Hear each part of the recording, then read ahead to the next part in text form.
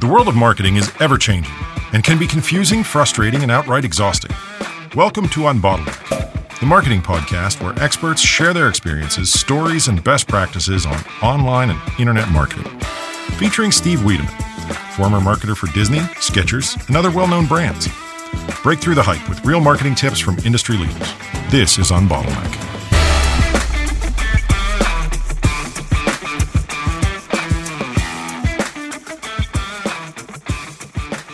Hey everyone, this is Steve Wiedemann with the Unbottleneck podcast. Today we're going to be talking about email marketing and a new thing that we learned about recently that you'll be excited about. Our guest today is Tim Watson of Zetasphere and Traction 6. So we're excited to learn a little bit more about how we can improve our email marketing strategy and a little bit about how we can improve our business. So Tim, thanks for being on the show today, and tell us a little bit about some of your background in email marketing. Oh, sure. It's a pleasure to be here, Steve. Thanks for inviting me. Of course. Yeah, I've been in, started my email marketing, about 20 years ago. Wow. Was my first campaign. That was sort of back in the Wild West days. But then, I really kind of got going big time about 2004. Started working with a part of an email marketing vendor, grew a platform there, worked with some really great brands on the email marketing before then setting up international consultancy business around email marketing, and worked with some more terrific brands, and never stopped learning on the way. It's true. It's true in every discipline of digital marketing. I think every day there's something new, some new technique, some new approach that seems to be working. So it's kind of neat. So you were a twice elected member of the Email Council at the Data and Marketing Association. That's pretty exciting. Can you tell us more about that? Yeah, it's a really good industry body, representing the interests of the direct marketer and data marketer. They're sectioned into different disciplines there, and one of those is the Email Council that represents the interests of the email marketing industry. And I spent quite some time contributing to that, helping that, and promoting best practices through that industry body. Trying to get everybody to do the right thing. Because obviously there's, like with a lot of things, there's also some not good things that go on. People. I think we've all received enough of those in our inbox. Yeah, the black hat stuff on SEO and so on, and and there's the equivalent of the black hat on email marketing, and we have to try and educate people out of the bad practices which do not work. Or will work for a while, but will ultimately get you into deep hot water at some point. So, so really trying to educate the industry around best practices, and from the ground. I've always sort of my fingers deep into email marketing, practitioner as well as theorist. Right. Yeah, I can tell you really enjoy it in the same way that we're in love with SEO over here. Try to break into other areas, but the moment the thing that you're really passionate about comes out, you jump right back into it. I know how that goes. That's really exciting, though, working for and being part of that council and setting the standards of how things should be. I don't think we really have something like that on the SEO side, where there's sort of standards developed, because it's such a mystery. The search engines don't really give away their algorithms, whereas in email marketing, the platforms are just platforms for you to use, and it's developing kind of rules, regulations, and standards is something you can do, because there's no secret sauce, right? There's just experience and A/B testing and just understanding your audience. I think that there certainly is some secret sauce as well, and also there's some mystery things, and some obviously the inbox providers don't fully lift up their cloaks and show what's underneath. So there's lots of conjecture, guessing, and experimentation to understand how the email is going to be handled on that side. But it's true. One of the nice things I've found about the email marketing industry over the years is it's really a strong community, and actually people help each other. Even kind of competitors, and you get a bunch of competing agencies and consultants and vendors in a room, and actually they share stuff and share stories. It's a great community from that perspective, and not many industries have that. Right. Yeah, we have a little bit of that on the SEO side too. There's quite a few Facebook groups and LinkedIn groups and so forth where we all kind of get together and help each other and share, and sometimes laugh, sometimes cry, when algorithm updates happen. So let's take a quick step back for those people who are kind of new to, they're just starting out on digital marketing. They've got their website up. They've been listening to a few of our podcasts and they've started doing some SEO. Let's talk about this whole concept of email marketing. And in your opinion, for somebody who's new to doing any sort of digital marketing, what would you say is digital marketing, or what is email marketing? If they came to you and said, Tim, I heard I need to do this email marketing thing. What is it? What's email marketing? I guess, in that case, you could ask what's marketing, because it's whatever that is by email, right? But for us, it seems broad. But for these new businesses, it's a whole new world for them. I mean, it's sending communication by email to promote the aims and objectives of the organization. And it's actually covers a very broad range, because whatever the organization is, whether it's a charity, whether it's a consumer product, whether it's a political party, whether it's a movement, whether it's a club, whether it's it's any of those things, and all of those things. In fact, all of those industries and types of organizations certainly use email for communication. Sure. And what is it? It's trying to promote the aims and objectives of whatever it is you're trying to achieve, and that's pretty wide, because that could be to buy a product, get ratings and feedback on a product, get marketing insight and fill in surveys, join a movement, provide a donation, refer a friend, update your video views. Online. Absolutely. And one of the ironies of email marketing is one of the big users of email marketing is social networks. Right. Social networks love sending emails to drive you back to the social network, right? That's true. I turn my notifications off. It gets annoying. They send a huge amount of email to promote their aims and objectives. So if it's a small business just getting going and sort of thinking, how do we reach out, or how do we get back to people? Email marketing is a great tool. And whatever it is you're trying to achieve, whatever your objective is, it's doing that via email in a way that is customer focused, of course. Right. You can do PPC, you can do FCO, you can do direct mail, you can do TV adverts and banners and billboards and all of these things. The thing with email is it's far more personal. When it's on a TV ad or it's on a PPC, it's not kind of got that personal thing about it. Sure. And people, they just ignore the TV ad. They don't get upset and frustrated and annoyed that there was a TV ad so much, or there was a PPC ad.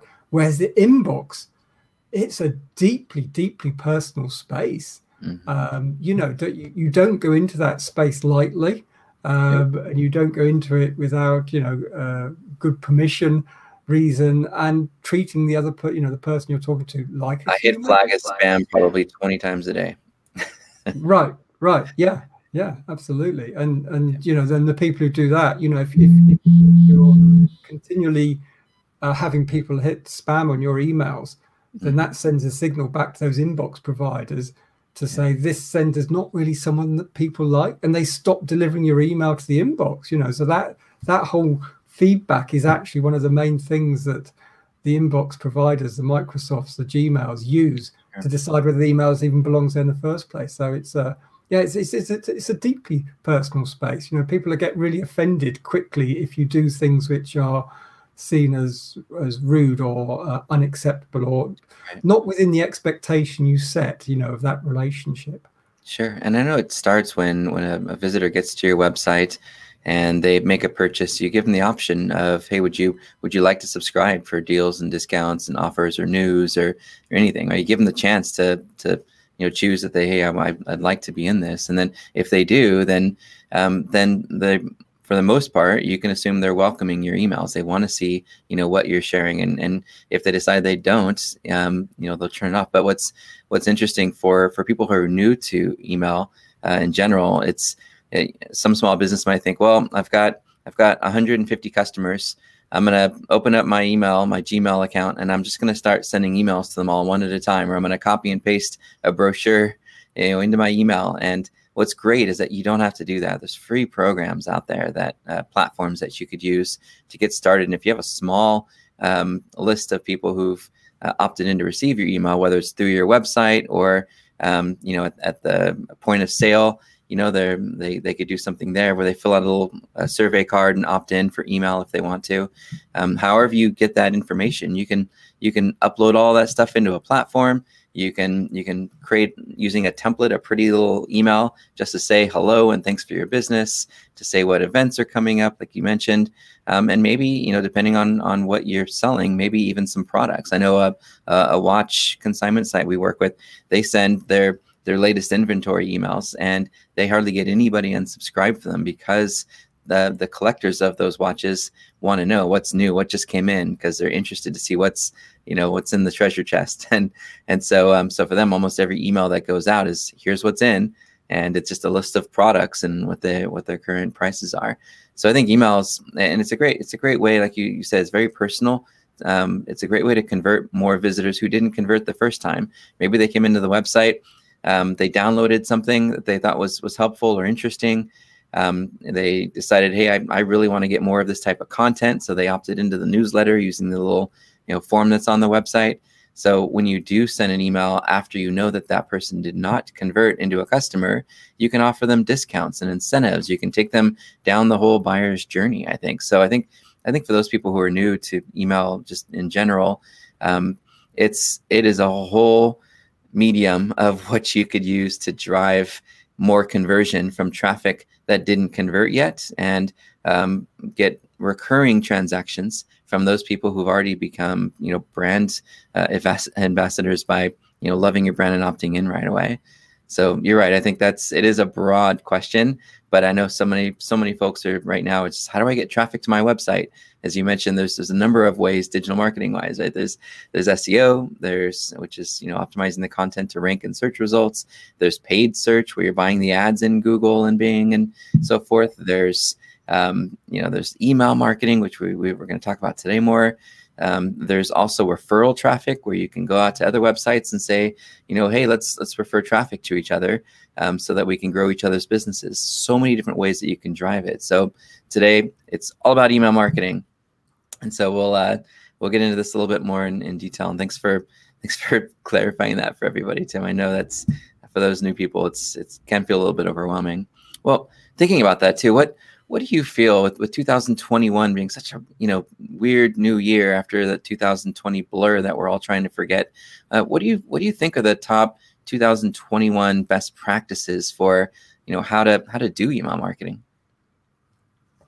Yeah, well, I think we've spent kind of 20 years, maybe more, basically focusing on trying to do one thing, which is send the right message to the right person at the right time. And that really hasn't changed in terms of that's what you're trying to do is, pick the right message to the right person at the right time.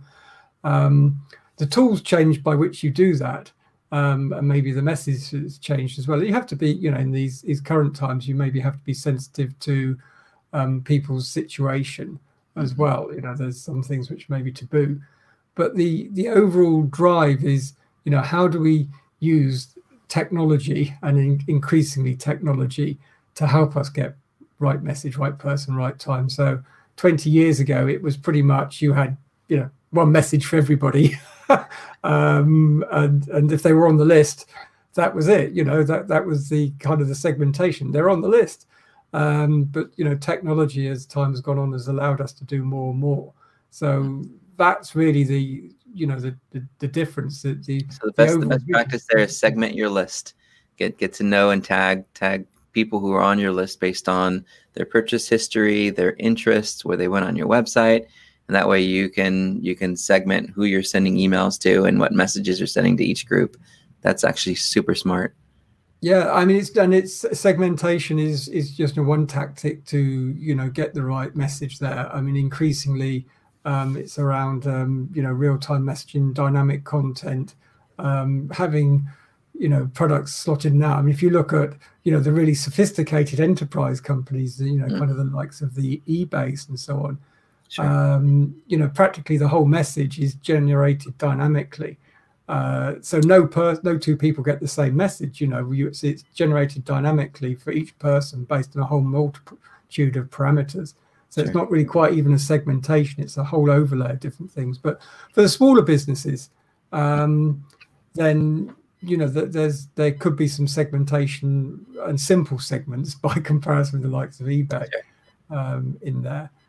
But also, kind of one of the trends that I always, or one of the things that I think people get wrong is they stop talking to people like a human in their emails. And, again, coming back to the inbox is a personal space. What people read is read in a very personal context.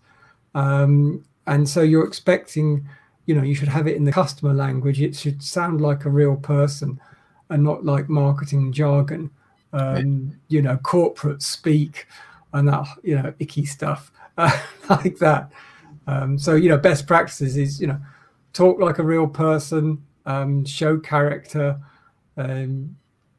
stay customer focused, talk about their needs, wants, wishes, desires, and not yours. It's no good sending an email telling people that you're brilliant and you're the best thing without telling them, you should be telling them how you can make them brilliant, how they can be the best thing.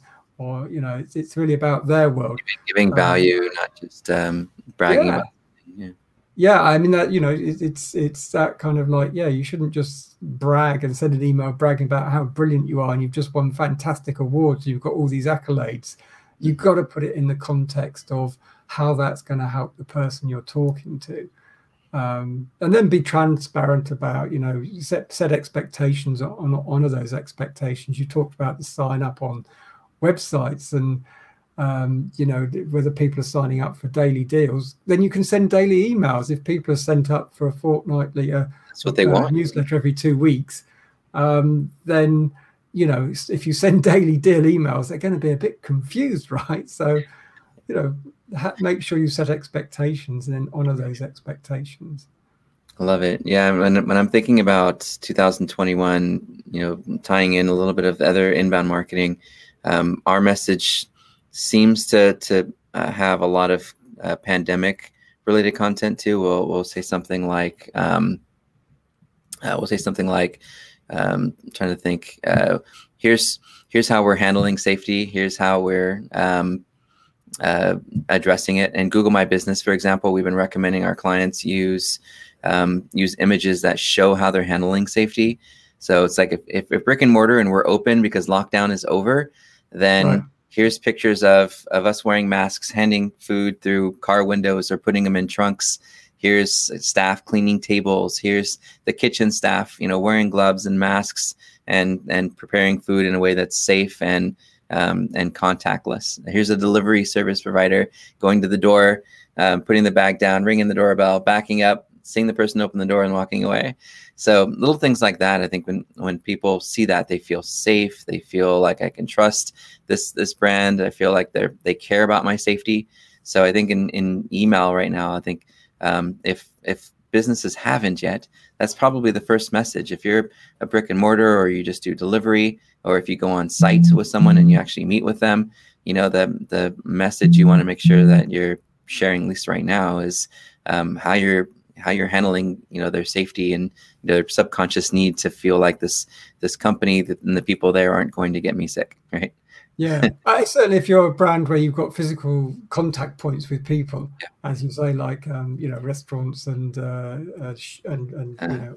Well, even Amazon did it too. Remember when the pandemic started, they took like a month off or something, like a month or two, where they're only doing essentials, and then they jumped into these videos and just showing how the Amazon delivery people are being safe, and I thought that was really cool. So I think a lot of businesses are doing a really good job of just making sure they recognize that it is a scary time and these things are going on and we're not ignoring it. Yeah. I think when it first hit, there was also a lot of kind of copycat emails. So one brand sent an email saying, our employees are our top priority. So everyone, we should do that as well. And there's like everyone just sending emails about, our employees are our top priority. And it's like, okay, so surely that would have always been the case. And why are you even telling us this? Yeah. Because should we be worried? What do you? Yeah. Yeah. Well, yeah. Have you just realized that your employees are your top priority or something? So, that's kind of a slightly curious message as well at times as to that. Or even, it's kind of like, okay, great. But if it's an business which is not bricks and mortar and so on, is it even widely applicable or relevant to the person? You're filling up my inbox with messages about how you're looking after your staff. Well, great for you, but hey, I've got my own worries. My job's on the line, or so on. I'm really happy you're looking after your staff, but my world's different to yours, and I'm worried about my world, not your world. Sorry, which gets us to another topic. It's thinking about that subject line and making sure if we are going to, send a message and we are brick and mortar, what our mom and pop shop, what are we going to say so that they are interested? And then thinking about that subject line, it might be something like we're, welcome back, right? I see a lot of emails saying welcome back, and then there's some promotion or whatever that's going on right now, and then they talk about the promotion, but they briefly say, your safety is important to us. We want to welcome you back, and here's what changes we've made, to address that. And so when you come in for this new promo, you can feel good about it. That way, it's not just sending just a random email with info. It's actually offering some kind of value, promotion, offer, deal, special, right? Something going on like that. I think it's been great for consumers. I've saved so much money in emails where like save 30%. And even some of the masks I like a mask called Halo. It's a really good, like super, it's got a filter in it and you can actually breathe and your glasses don't get fogged up. It's Halo, Halo. And free shout out on this one. But they send these emails that are like 30% off, 40% off. And even though they're an expensive brand of face masks, they've got me convinced that they're a great product. And I get the email discount, and I'm like, why would I not take advantage of a 40% discount if it's something I need? So speaking of subject lines though, what do you feel are some subject line best practices to really maximize your success? Because I honestly, like I mentioned earlier, I click spam on like 20 emails a day, and most of them I don't even open. I just see the subject line and it's like, spam, spam, spam, spam, spam. What do you think with the subject line? So I guess there's a few things here. I mean, the first thing about subject lines is they carry a message, even if people don't open the email, right? So even if you're kind of looking at it going, I'm not opening that, not opening that, not opening that, actually people have, read the brand, read the message, maybe, got something from it. So there's a message in the subject line already, or there's a branding value to the subject line, even for an unopened email. So people think about emails only having value if they get opened, but they certainly have impact even if they don't get opened. Yeah. So that's something to think about. But, there's lots of different types of subject line approach you can take, question based, a short subject line and not a long subject line, personalized by including a name or something about a product or service that they've used before. Not using all caps. Oh, that drives me crazy when somebody sends an email and it's all caps in the subject line. Using emojis, using benefit based, offer based, urgency based. Urgency is a big driver of action in email for sure. Fear of missing out based subject lines. So, a positive emotion or a negative emotion, all of those things. So you could take a subject line like, getting quick for a $50 discount, or you could say $50 disappears at midnight, or, could say, Steve, you'll kick yourself if you miss this $50 deal. So there's lots of different approaches to the message in there. And truth be told, there is no kind of one overall winning tactic. If you find that Steve, you'll kick yourself is a great subject line and it really resonated, but then you do every single subject like that, every single subject line that, then people get bored with it. They get numb to it. People like variation, or you can't bore someone into opening an email, or keep clickbaiting them, right? Yeah, that's absolutely true. And with email, people remember you. Email marketers tend to think, I'm sending this campaign, this one campaign now, and they see it as an isolated event, whereas what the customer is seeing is a continuous stream of communication.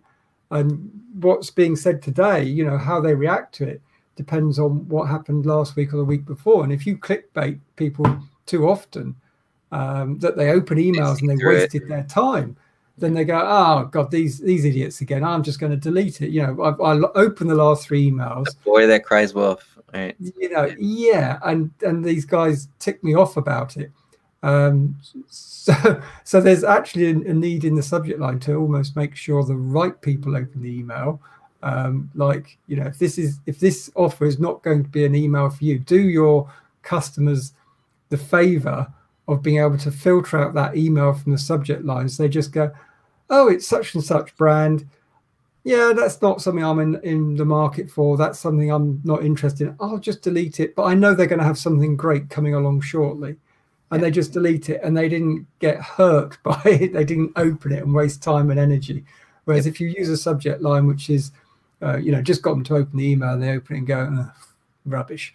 That can get annoying after a while. Then next time, they're just not even going to look at the subject line. They're just going to, unsubscribe, hit spam, delete. So, you got to think about it like that. But the best strategy for subject lines is to mix up the tactics. Does that make sense? Don't stick to the same thing. Do a short subject line and then do a long subject line. Use a question-based subject line. Steve, do you want a $50 deal? And then use a personalized, and then use the benefit, and then use an urgency. So kind of mix it up a bit. Is actually use words that you haven't used before, and hopefully use some words that no one else is using.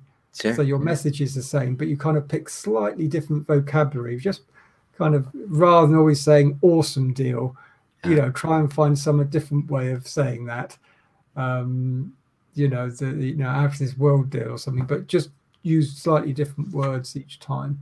That's really smart. I can tell you a hack that we tried a while ago when we had that question from someone of hey, I don't have budget for anything and I need some help with what do I do with email.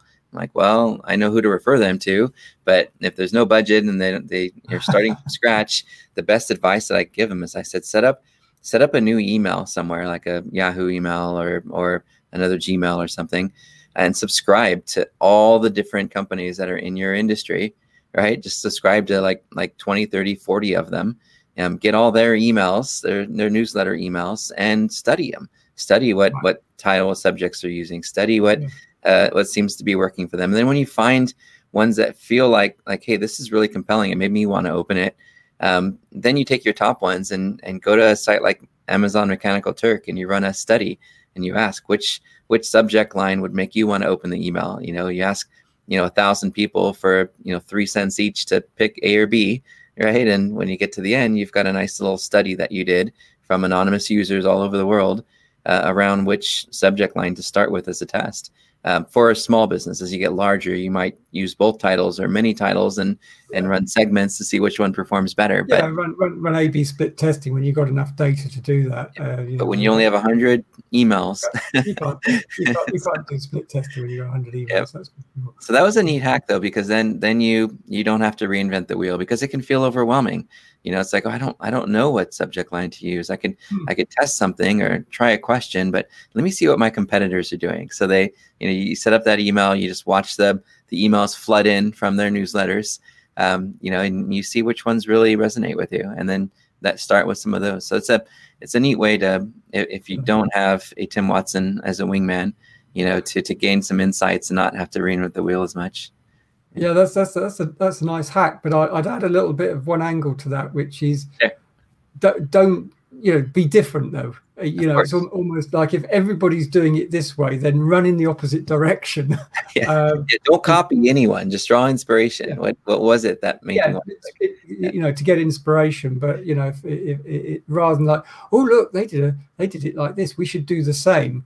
Actually, do you know what? If that's you're not going to get stand out. Put our own spin on it. Let's make it better. Let's do this, but let's make it better. Yeah. That's how we beat the competition. I love it. I got a controversial question for you, and this is when you're talking about Black Hat back in the day, where I remember there were networks. We won't mention them by name, but you could go to them with your brokered email list that you purchased, and they would set up 25 different servers to send emails from to get all these different emails out everywhere. And buying a list, brokering a list, and there's plenty of them out there that do it, is a I don't know if I want to use the word illegal, but it's definitely something that can get you in a lot of trouble with the folks that regulate the internet and spam and so forth. But we know all businesses, just like with SEO, I want to grow my organic traffic and I want to get really high keyword rankings. On the email side, I want to build my email list. So because I realize my emails convert better because they're more personalized, as you mentioned, I want to grow my list. So how do businesses that are still kind of new to email marketing, how do they get email lists? How do they grow their email list? Yeah. Let me start off by saying, don't go and buy a list. Thank you. Absolutely not. Please don't do that. You'll be shooting your feet off. And I've seen lists on eBay, lawsuits. Big offered for it's not worth the money. Even if it was 1 cent, it's still not worth the money, right?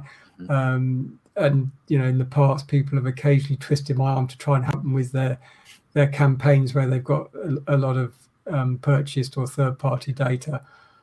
I just stopped trying to help people because it's like, what, this is not going to help you. It's not going to help me. These aren't your customers. They don't know you. Your customers, no. You arriving at the inbox unannounced. It's not going to work. So what can you do? Building good quality permission-based opt-in lists is the brands that do that enjoy the strongest success with email marketing programs. Obviously, your website is one of the number one properties where you can grow your email list. The surprise tactic that works is pop-ups. Everyone hates them. Every time I say pop-up, people go, "Oh, I hate pop-ups. I'm not putting a pop-up on my website." On your order today, I see it, and I'll do it if I'm already interested in the product. I'll still opt in and opt out later because I want that code. Yeah. Well, you opt in thinking you're going to opt out later, but then you get some stuff that you like and go, "Oh, maybe I'll hang around a little bit longer." So it's the surprise tactic that works, because I've had so many conversations where people go, "Oh, we're not doing that on our website. We don't like those." And I go, "Okay, I understand you don't like it, or you have some personal, but try it because you will like it, because apparently your consumers and your customers like it because they do get used." But in short, where can you do it? The purchase process is probably the number one place, because people who buy from you are your biggest advocates. They've already displayed trust in you. So clearly providing opt-in and reasons to opt in during the purchase process. Yep. Anywhere where you meet physically, virtually, your potential prospects and business partners, build in methods of collecting email addresses and options to get email addresses. Even PPC, I've worked with brands who have a whole strong PPC funnel that drives their list growth. So they're doing PPC, bringing people to a landing page, offering them something there that's of value. People sign up, get the thing of a value for free. But then, exactly. And then on the funnel, you're then using the email promoting other things, which ultimately pays. And that's PPC to drive list growth. That works as well for some brands. Mm-hmm. That's awesome. Yeah, and I know it seems so challenging when you're like, how do I get this big list that I can send people to? And you're right, there's so many. You could use the other vehicles. You could use paid. You could use organic. I have a lot of content, on our site that's strategies for lawyers and doctors and free tips, local SEO checklists. Right, I've got all these different things that I put out that are free content. And they get most of it for free. And if they want a little bit more, if they want to get a little bit more granular, they can opt in and, get free ebooks and other things. So that seemed to work for us on the digital marketing side. For someone who's maybe a chiropractor or a local business, it could get a little trickier because if they're not doing, like you said, the e-com part's obvious, they could do promotions. But if you're not e-com and you're just doing, services, you can get really creative and tell stories. I've seen brands do some really fun things through email. One of my favorites was the dad. I have these T-shirts now that's like the dad, and it's neat because they'll share funny videos that they curated from YouTube. They'll share stories from Facebook and from Instagram, and they make it really fun and interesting and engaging. And somehow, some way between getting all these emails that I started to opt into when I first went to the website, I found myself buying T-shirts, and I'm like, that wasn't why I subscribed, but because of how well you liked it and it appealed. Yeah, I'm like, I could see myself wearing that shirt and embarrassing my teenagers. That'd be great, So it worked really well. The one thing that I thought was funny, by the way, on the whole email lists opt-in was when you go to a website and you get the Wheel of Fortune thing, and you get to choose, or spin the wheel, and that it felt like for a second, I'm like, are we back to Punch the Monkey ads? What's going on? Right. It's like, but I still do it because I want to, gamification of it. Yeah. That can work as well. Doing some gamification of the, giving people a bit of fun. And what I liked what you're talking about with the content, it's almost the, McDonald's, would you like fries with that? Which is, people are reading some content around, whatever it is, it's on, long tail SEO or something. Sure. And then as part of that, you can have a pop-up which is specific to that page or topic, which is, hey, why don't you get our long tail SEO checklist? Just, drop your email address in here and download the checklist.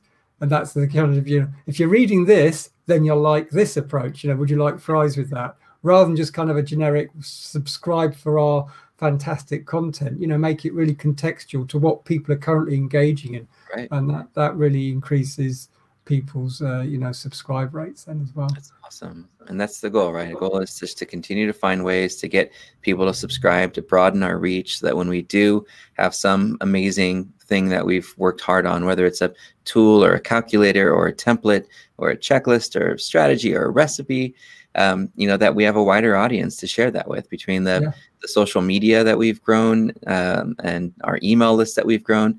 When we have 100,000 opt-ins and 200,000 followers on social media, one message could be seen by hundreds of thousands of people in minutes. So it's exciting. This is why we build these lists, is to help our customers and also to continue to build brand equity, I think, right?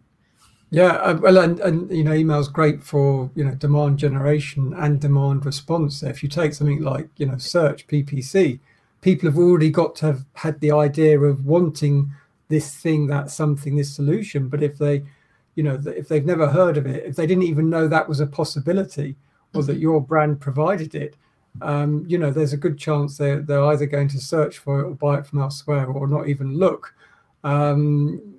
Whereas if you, with email, you can actually help people understand what your full offer is. Like, I've always been coming to this. I didn't know you did that as well. Great that you've told me now. So opening people's eyes to that new thing that you've got, or that different thing. They came to you for one particular solution. Now you can tell them about the other solutions that you do that may well be. Yep. I love it. Whereas with search marketing, it's all about demand response. It's only if they ask the question, can you respond to it?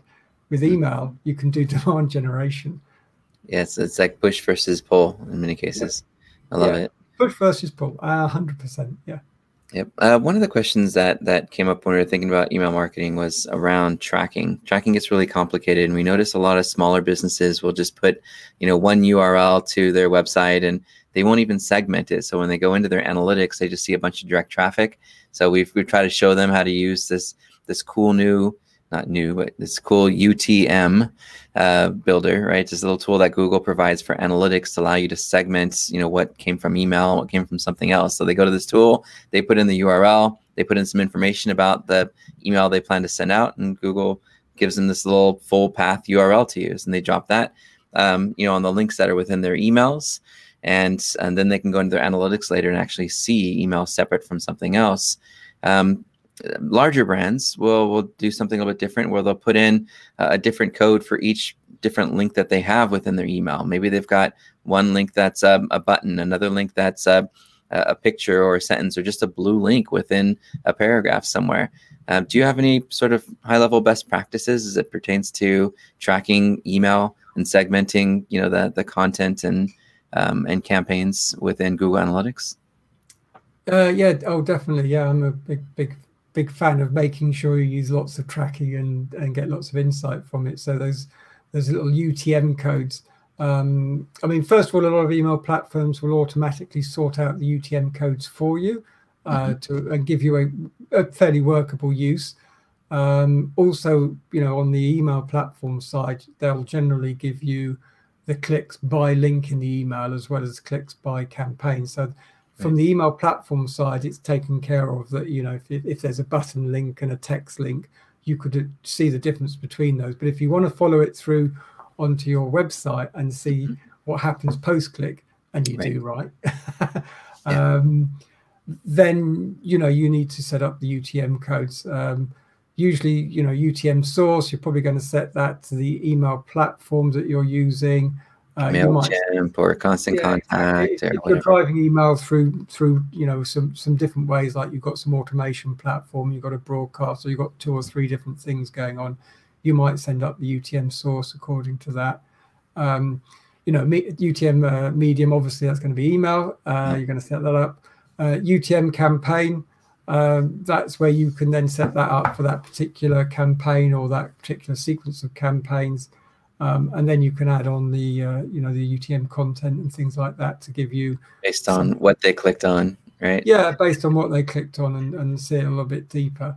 One thing I think I've seen a lot of businesses do that kind of irritated me is they ran campaigns and they forgot to put a date on the campaign, even though you could go back and try to figure out what the dates were by using a filter.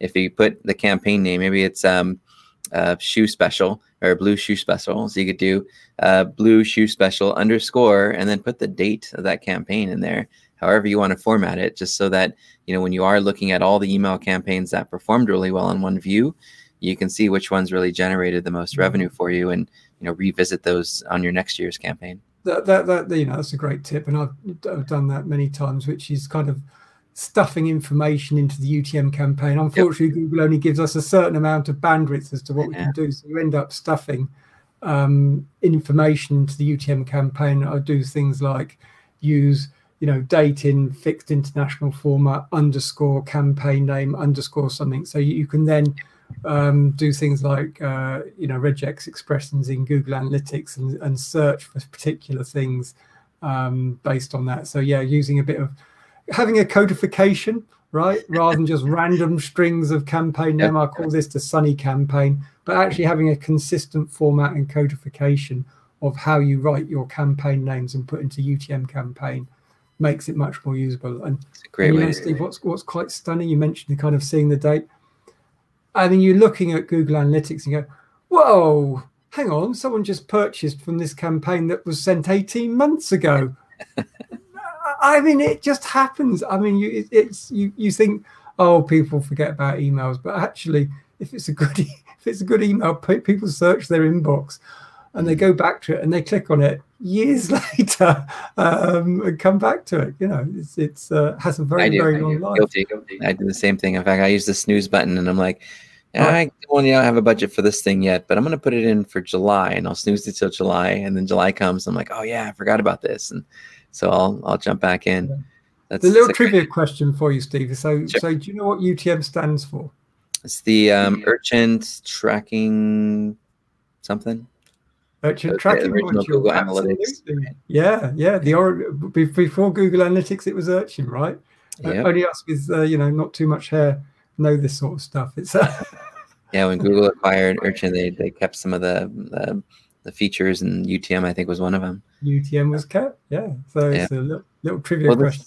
This has been awesome talking about email marketing.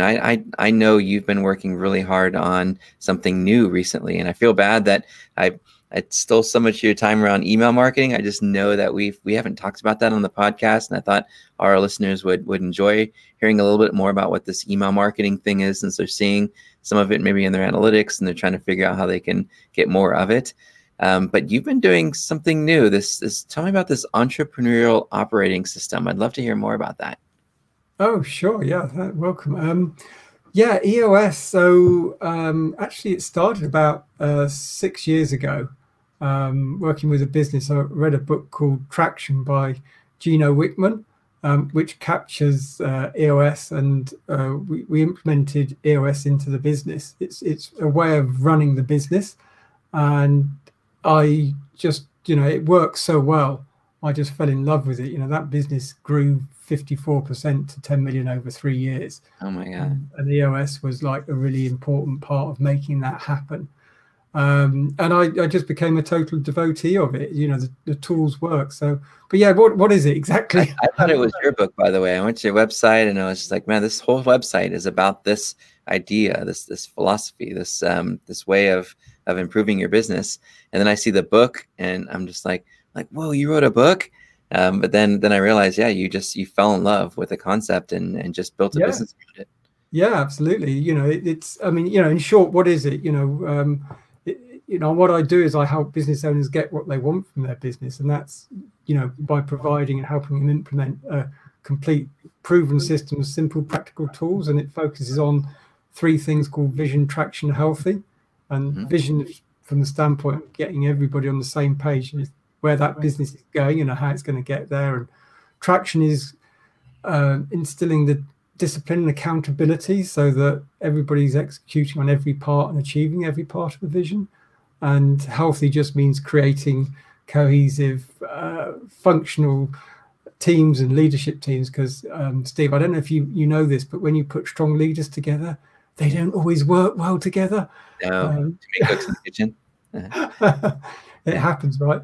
And EOS is a way of getting vision, traction, healthy, and it just blew me away how well those tools work, and all the kind of business experiences I've had and the startups I've been part of and business have helped grow and seen the challenges, and it's like, oh, there's a solution for this. So I help. Have you done this for already? This training? Sorry. How many businesses have you provided this training?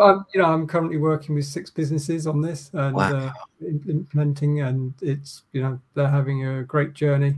It's really helping them. Yeah, that's fantastic, and it's exciting too because you're not just doing a service. You're helping a business get their act together. You're helping them to see more growth and more revenue, which is, that's every business needs that.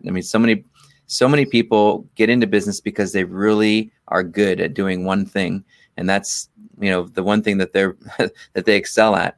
Other things that are part of the business development, as part of the business planning and the logistics and the finance and the HR and the legal, all those other attributes can be overwhelming. So sometimes businesses don't succeed, they don't grow because the business owner is so focused on just the service that they're offering that they don't have time to really develop their business. And it sounds like the elements of this new process sort of help align those things to make it a little bit less overwhelming and seamless, and create a roadmap, to develop growth, where I don't think a lot of businesses, especially those small businesses that are, have the specialist running them, ours included, struggle. We struggled quite a bit in the first 5 years of our business because we didn't know.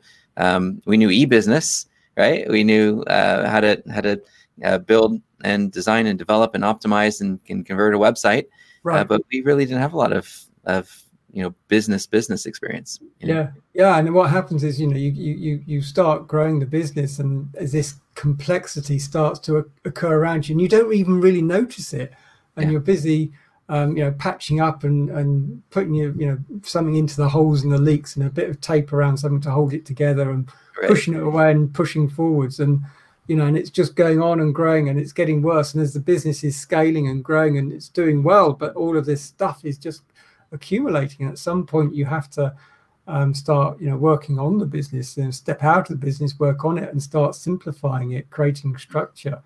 And that's what EOS is all around, is about helping run a truly great entrepreneurial company. That's amazing.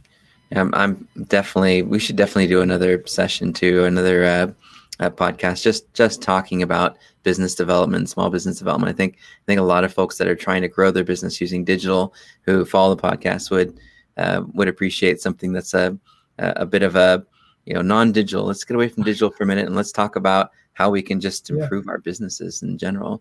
Well, I know we're getting short on time. I'd love to ask you a few lightning round questions if you're up for it. Oh, for sure. Go for it. A couple email marketing ones too to start with. The first one, ready? Yeah. All right. What is your favorite email marketing platform for small business? Oh, a favorite. I always say I don't really have a favorite, but MailChimp, of course, for small business. Everyone knows MailChimp. Everyone's heard of MailChimp. Well, I believe they have anyway. It's fantastic value for money. It's a solid, good platform. It's easy to use. It's a great platform. There's other platforms around, but I'd usually tell people, if you're not sure what to use, MailChimp's a great place to start with. You can't go wrong.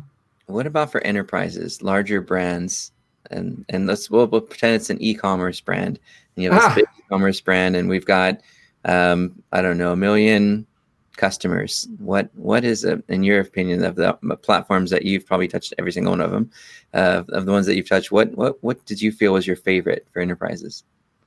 So that's where it really gets tricky, because I always say, particularly for enterprises, you should be putting strategy first, technology second.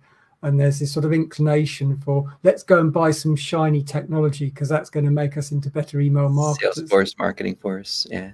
Yeah, and it just isn't, the case. Just buying shiny technology when you have no idea how you're going to use it, you're probably going to buy the wrong shiny technology, because they do start to be a little bit different as they get bigger. They've got sort of different strengths and weaknesses. So is there a one size fit all for the enterprise? No, there isn't. When it gets to the sort of larger platforms and so on, I mean, I do like the .digital platform. I've worked with that a lot and I like it, but I certainly say, think about what you want to achieve, and then think about what is the best technology fit for you, rather than talk to vendors, see who has the most flashy, impressive, shining lights, right. and buy the that. overkill that you might not need, and especially if you're not an e-commerce brand and you don't need as much of that technology background, and you're just sending marketing communications. You're right. You probably need something a little more lightweight. Yeah, absolutely. You can do quite well on something lightweight. And there's also add-on solutions or sort of third-party things. So you can be using a platform, and then there's solutions out there like Fresh Relevance, which will add additional functionality to your current platform. So they'll do product recommendation stuff and dynamic insertion of content. So you can add extra functionality by buying a third-party sort of add-on solution, or something that works and integrates with it, and some of those will help you with your website as well. So they'll start to do some of the really clever stuff that maybe the email vendors haven't. So you can turbocharge MailChimp or many of the other platforms by buying a Fresh Relevance. I've seen that in WordPress even. There's some plugins and some things that you can do to take advantage of other email platforms and do some really cool intake and stuff on the back end before it even gets into the email program. So Best tip. This is a tough one, probably because there's so many great tips that you've given already. Best tip for improving your email open rates. And I know you gave a lot of really good suggestions earlier, but what would be your number one thing that you would suggest to improve open rates? Probably personalizing the subject line. Okay. Would be my best tip. Is that my best tip? Yeah, personalizing the subject line rather than using kind of generic subject lines. Okay. But maybe I should actually say my best tip for improving open rates is the earlier one, which is mix up your tactics. don't just do one thing, but mix it up and do different things. So maybe I love it. No, that's super awesome. All right. I know you follow a lot of different social media platforms and you're in groups and so forth. If I wanted to become a master at email marketing and I wanted to follow some of the big names in social media who produce some really good content and tips around email marketing, who might I follow on social media? Aside from yourself, of course, everybody should be following. Yeah, who might you follow? There's some great people out there. I know Action Rocket, Elliot Ross does lots of very good content around there. You've got, Email on Acid, their blog's usually very good. Email on Acid, is that what it's called? Email on Acid, yeah. They've got a great blog and, they're great, worth following. You've got people like Jenna Tiffany and Kath Pay. They're, good people to follow and pay attention to what they're saying. So lots of options for sure. Well, we'll put a few of those in the comments for those people who are watching the video on YouTube. So if you want to build a Twitter list of email marketing experts to follow, and we'll include Tim in that as well, you can do that. We have a SEO experts list on our Twitter at Wiedemann if you want to follow that as well for SEO. Now the really important questions. What is your favorite alcoholic or non-alcoholic beverage? Don't know if I should say this. I'm a bit promiscuous. I have different beverages at different times. Okay. so mixing it up like your subjects. Okay. Mixing it up. Yeah, I'm true to my subject line. So, one day I might be, on a little bit of whiskey, not old fashioned or something like that. And Manhattan, those nice cocktails, but, just straight whiskey and dry ginger. And then that next day might be, onto some vodka based something or a bit of vodka. Or just a beer. If it's beer, then it's IPA beer generally. An English bitter, an IPA or an IPA beer. Yeah, nice. I love that. I had to stop drinking the IPA. I gained so much weight. I had the dad bod from hell. So now I'm no more beers for a while. But my favorite, I like a good mezcal, a tequila mix. That's my favorite. Okay. Right. So yeah. But yeah, I'm not a one drink person. I'll take different things depending on mood and environment and time of day and yeah, absolutely. Right. This is one that my cousin and I have thought about since we were about 3 years old. Superman or Batman? Batman. Okay, all right. Batman. We'll have to talk about that later. That's interesting. Oh, right. Is that the wrong choice? Well, we'll say, that's definitely a controversial topic. And if you read through some of my Facebook posts, you'll see some funny, I thought they were funny things that my cousin didn't appreciate as much. Where can people find you online if they want to contact you about the system that you're working on? If they are interested in asking you some questions about email marketing, what would be the best place they could find you? LinkedIn is a great place to find me. That's you look for me on LinkedIn, website traction6.co.uk. You'll find me hanging around there, zetasphere.com. But yeah, link with me on LinkedIn, I'd say is a good choice. Yep, LinkedIn is just linkedin.com/in/TA Watson. That's me. Yes. All right. So you should come up with a creative like email expert or something. Right, that would have been a fun thing to goof around with as you do your marketing. I grabbed SEO expert back when LinkedIn was still sort of new, right? And I actually get offers for it now. Like people are like, "I'll give you $10,000 if you give me the SEO expert." And I'm like, "No, it's who I was. There's no money that you could put to that." Yeah. So Nice. Well, Tim, this has been so much fun. Thank you for sharing with everyone some things that get them started on email marketing. And I'm sure a lot of folks are going to be really interested in talking to you about how you can help them with their business as well. Any last words for those people listening on what we talked about today? Don't be too afraid when it comes to email marketing, as in, if you don't overthink it, don't be too afraid what you're doing. Don't do daft things like buying data, but don't buy lists. It's okay to try a couple of things. You get a certain amount of goodwill from your list, and they'll just ignore it if it wasn't quite right, and try it. And sometimes you'll find out the things that you try and you thought didn't work will work. So try to park your perceptions a little bit at the door and try it rather than not try it. And mix things up. Yeah. Love it. Well, Tim, thank you again for being on the show today. Thanks everybody for listening. This has been another episode of Unbottlenecked, podcast that helps with common marketing problems. And we will see you on the next show. Thanks, Tim. Cheers, Steve. Bye.